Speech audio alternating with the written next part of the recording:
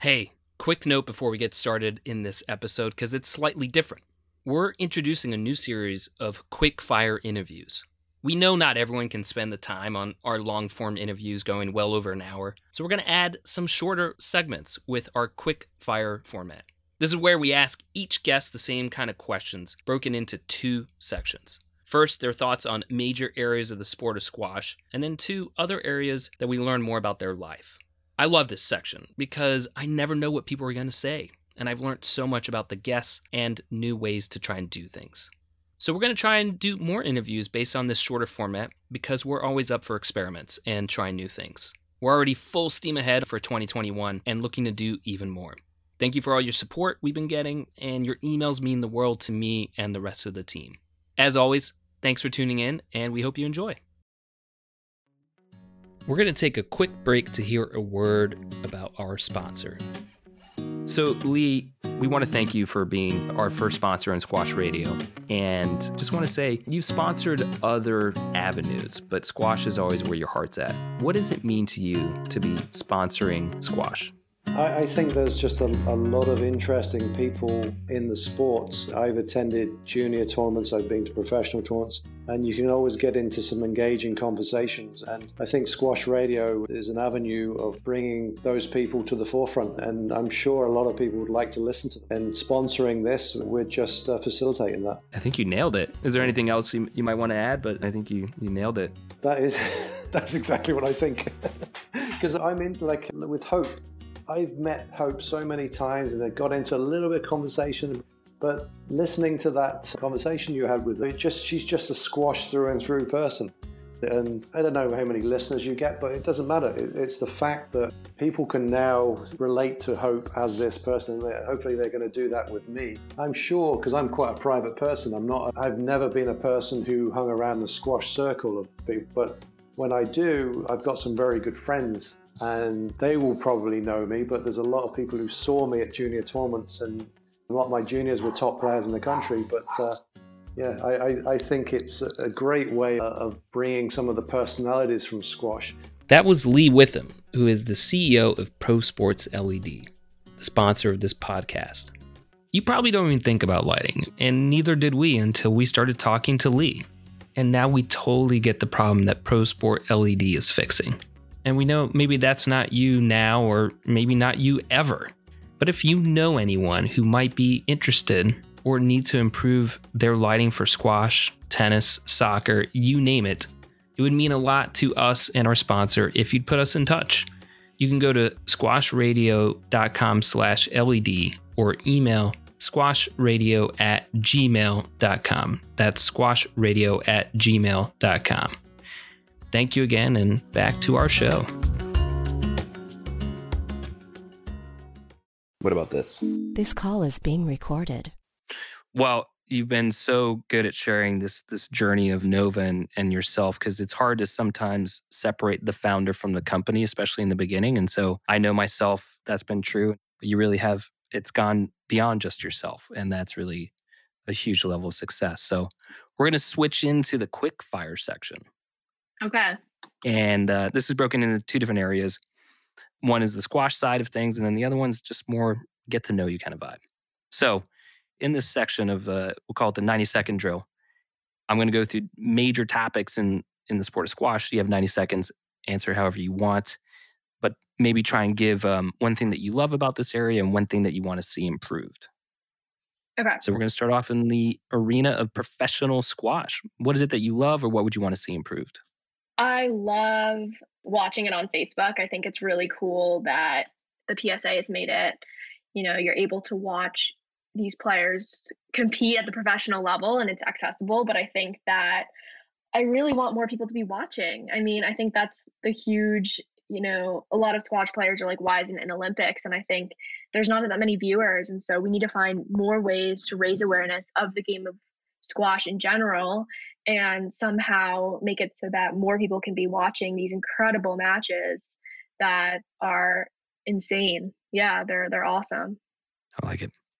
College squash. What do you love and what do you want to see improved? I love how much of a community it is. It's incredible to be growing up with these boys and girls playing at the junior level and then to see us all continue and play the game we love at the collegiate level. It's really cool. But I think that, and I love how competitive it is. You know, you might be playing against your best friend who's playing on a different collegiate team. But I think that, we need to also take a deep breath, look back, and this is what 2020 has made me see is that we're all doing it because we love the community. We love, yes, it's a great workout, but it's the friends we make through squash and how we grow as a person and look at the world and how, setting up a rally and winning that point is kind of like solving a problem in the real world. It's so translatable to what you're doing in school or when you're solving, a problem at the desk on your new job. And so I think just stepping back and looking at what really matters and why we're playing squash is what I'd probably like to see change. Well, the next question or the next area goes to junior squash. And let me try and rephrase this a little bit because you've graduated from the junior ranks. So what would be your advice, having kind of gone through junior squash? What's your advice to the younger squash players out there? Just take a deep breath. Honestly, take a deep breath and just work as hard as you can. There's so much pressure, I feel like, when you go to those junior tournaments. And, just talking to my friends, a lot of people say junior squash doesn't even compare to college squash. College squash is so fun and it's about the team. And so I think, when you're a junior, just take a deep breath and play squash because you love it, not because whatever other reason that you're there for, because it's a great game.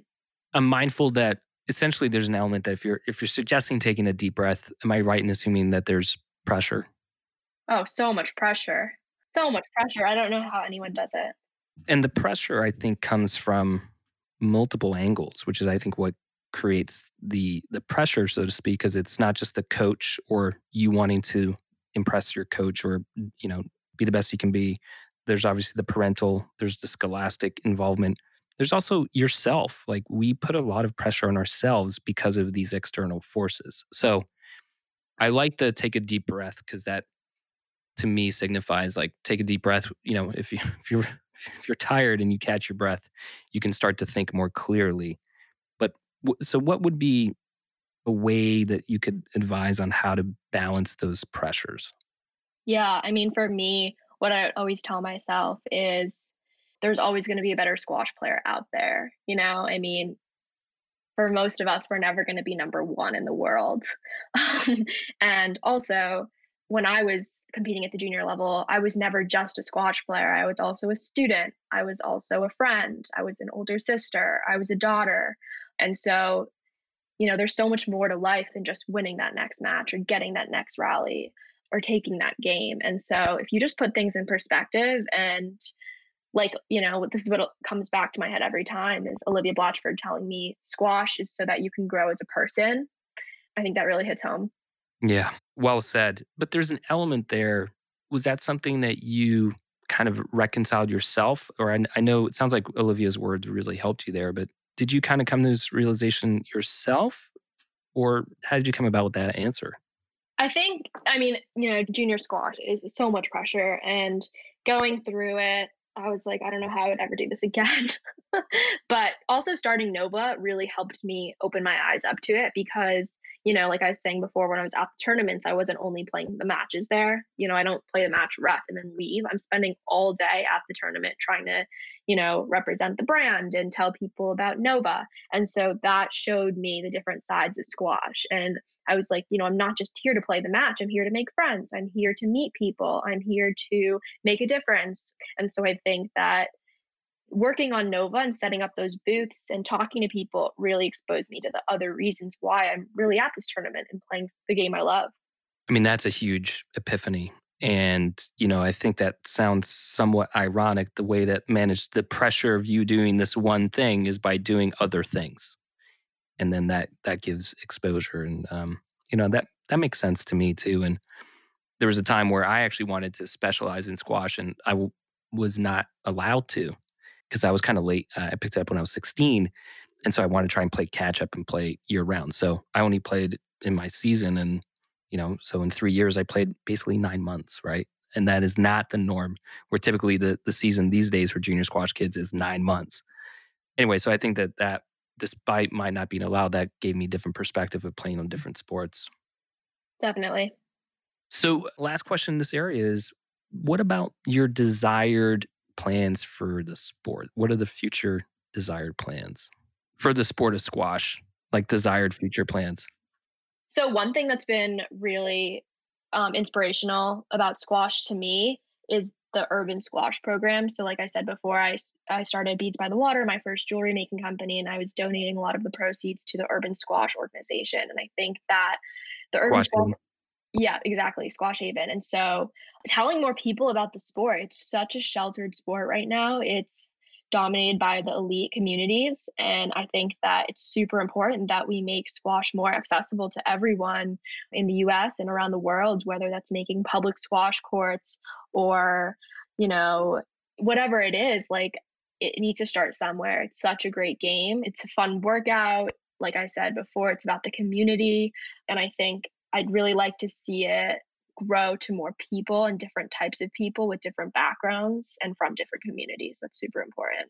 I would echo that. And, the reoccurring themes on this podcast, certainly a lot of that comes back to it. And really, this podcast is even an effort to just try and tell the stories that aren't being told, essentially, right? And what I mean by that is even the top players that we see or the biggest brands that we kind of know in the sport, that's not where I naturally go, as I try and tell other people's stories that haven't had an opportunity to, because I don't think those stories are being told as effectively as we could be, but at least there's an attempt, or it's trying to be told. So, that's kind of the reoccurring themes on this podcast. So we're going to switch into a little bit more of the standard questions we ask. And do you have a favorite movie or documentary? Any channels that you kind of really inspire you? Oh, I like Shark Tank on TV. I think that's kind of my first exposure to entrepreneurship. I was like, whoa, these pitches seem really cool and they're really put on the spot. And that's something that really resonated to me. I was like, whoa, one day maybe. And how old were you when you started watching that? Probably 12, 13. And would it be just you or your whole family? Me and my sisters. What was one of the products that sort of you love the most, or the pitches or that kind of thing? I'm a huge Shark fan. Yeah, I don't know if I have an exact product, but I think what really fascinated wasn't the product, it was like the pitch Stories. and Yeah. yeah, the stories like going, these people are coming to this TV show to like basically pitch their company that maybe is putting food in their on their table. And I think the way that the sharks are questioning them and doing their due diligence and thinking about these really specific questions got me thinking. And I liked how it pushed my brain. Yeah. I mean, it's interesting. I hear them say that all the time, by the way. And so it's just really interesting to hear. And they're like, look, we're inspiring the next, the future generations of entrepreneurs. So you're the first sort of recipient of that I've personally heard, other than actually going down the tank. So like, yeah, I mean, it definitely, I love that show for so many reasons. Like an entrepreneur myself, I like seeing what works or not, but there's so many dynamics at play, right? Whether it's with that shark, or who's going to, what's the valuation, like so many things that determine whether it will go through or not. So it's always fascinating. What is something that gets you fired up? And this can be either positive or negative, and in squash world or just anywhere outside of it. But what gets you fired up? I really like being outside. I think that gets me fired up in a good way. Yeah, I just like being with nature, being unplugged, being in the outdoors, exploring new places, maybe taking walks or going on hikes, biking, whatever it is. I like to feel, I don't know, I like to feel one Are with you nature. forest, mountains, grass, Mountains, water? beach. I love the beach. I love the water, but I also love the mountains too. But if you had to pick one, The beach, yeah. Beach by beach the water. by the water. Yeah. Do you have a favorite place that you like? Is there a beach that comes to mind, either that you've gone to that you want to go back to, or to explore? I live about 10 minutes from the beach here in Connecticut, so, it's not the Bahamas white sand, but it feels like home to me, and so, I did a lot of my Beads by the Water photo shoots literally at that beach, with the bracelet on, with the water in the background, but, yeah, I think that just growing up in this area and taking walks to the beach with my parents and now walking my dog there feels like home. I like it. The next question is, what brings you disproportionate happiness? And the quick thing I'll give with that is that I think family and dogs and like good friends that, they're really what brings us disproportionate happiness. So, what is more like a thing or an activity that you do that really just makes you really happy? So I'm half Indian and half Japanese, but I was born in the US and I don't speak the language, but I really want to stay connected to those cultures. And so for me, what brings me disproportionate happiness would be learning more about those cultures, whether it's, learning about the fashion and going through the textiles. My Indian grandmother wears the traditional sari. And so I love looking at the silks and the fabrics and then the food, learning about Mhm. traditional Japanese cuisine. And so I think that because I was born and raised in the US and my parents never spoke the languages to me, there's other ways that you can learn about the cultures. And for me, that's just so important. And so I would say that. Have you made trips back there to both? Yeah, so I've been to both Japan and India. I have extended family out there, so I've visited them. And yeah, no, it's incredible. I can't wait to go back post COVID. Well, my family's from Ireland, and it feels different when I go back there, and I'm also very fortunate that we do have relatives and or close friends that really help peek behind that culture, and so I'm jealous that you have that with, I mean, those are 2 amazing places, India and Japan, that I would love to have a guided, someone to take you around because what a great way to learn that culture, period, but to have that association with family too. That's great. Next question, are you familiar with TED Talks? Yes. So here's the scenario. You have to give a TED Talk. However, it can't be anything that you're widely known for. So I know we've talked a lot about what you've done, so this feels somewhat unfair. But the other way to answer this question would be, what is something that you're just very curious about that you would love to go explore and then share? So, a couple different ways you can go here. But what would be your TED Talk? I think so this kind of relates to my previous answer. I would talk about cultural intelligence. Mm, It's called CQ. It's a relatively new principle that I learned about in a class last year, but basically it's the ability to understand different cultures and connect with people that have different backgrounds and identities. And so, yes, you can learn the language and, eat the food and wear the clothing or whatever it is and travel to that country. But this kind of also relates to how business works. So, when you're in a business setting and you're at a meeting, if you're in Japan versus Germany, business people will interact differently because some might be more direct. Japanese people might bow before, have certain practices that you need to learn to be respectful in different countries. And so this is something that really interests me. I'm not an expert on CQ, but I think it's something that's super important, especially for entrepreneurs. And so that's one thing I'd love to learn more about and become an expert in, and maybe one day give a TED talk in. that's an amazing answer. And, when I was growing up, it was just IQ, right? And the first taste of something different was emotional intelligence. And then like now there's just what I love is being talked about more is just really the versatility of types of intelligence. And so that's the first time I've heard about cultural intelligence and I love it.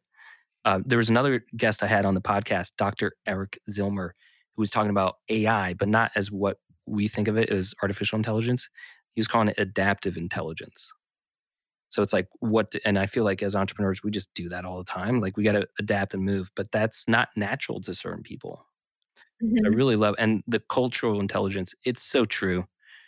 I mean, everything from just the social interactions, the protocols, how the sequencing of who should order first, who should sit where. I mean, all those are very strong social elements. But then if you want to do business, like you can lose the deal.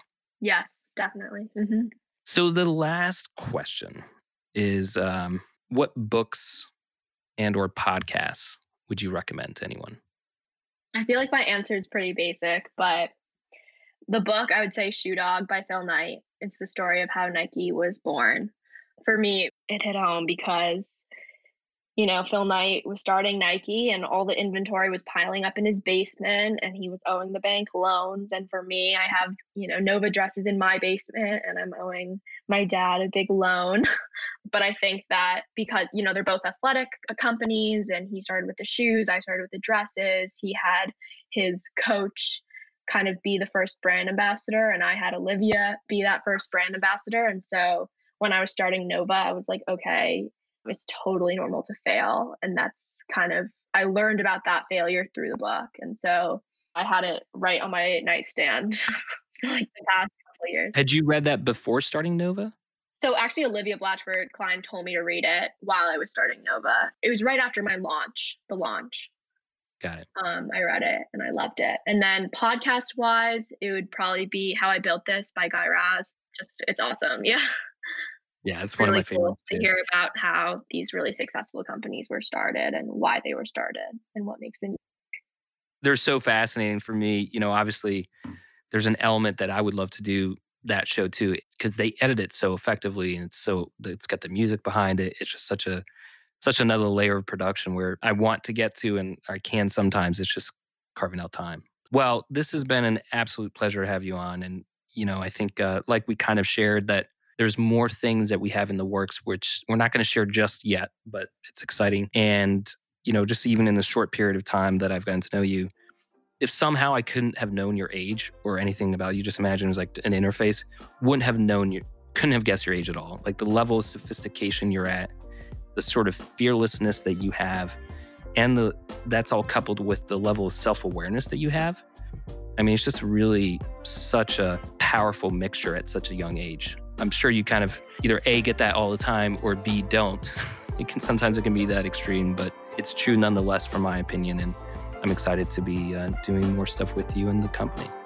Thanks so much, Connor, for having me and for your time. It's been awesome to be on here today. Thanks, guys. That wraps our Quickfire Breakout segment. If you want to hear full-length episodes, you can go to Squash Radio using your preferred podcast listening method. We love hearing from you, what you like, what you don't like, suggestions on what you might want to hear on this channel, or recommend a story or a person to be interviewed. You can reach out on any of the social media platforms or email us at squashradio@gmail.com. That's squashradio@gmail.com. Thanks again, and until next time.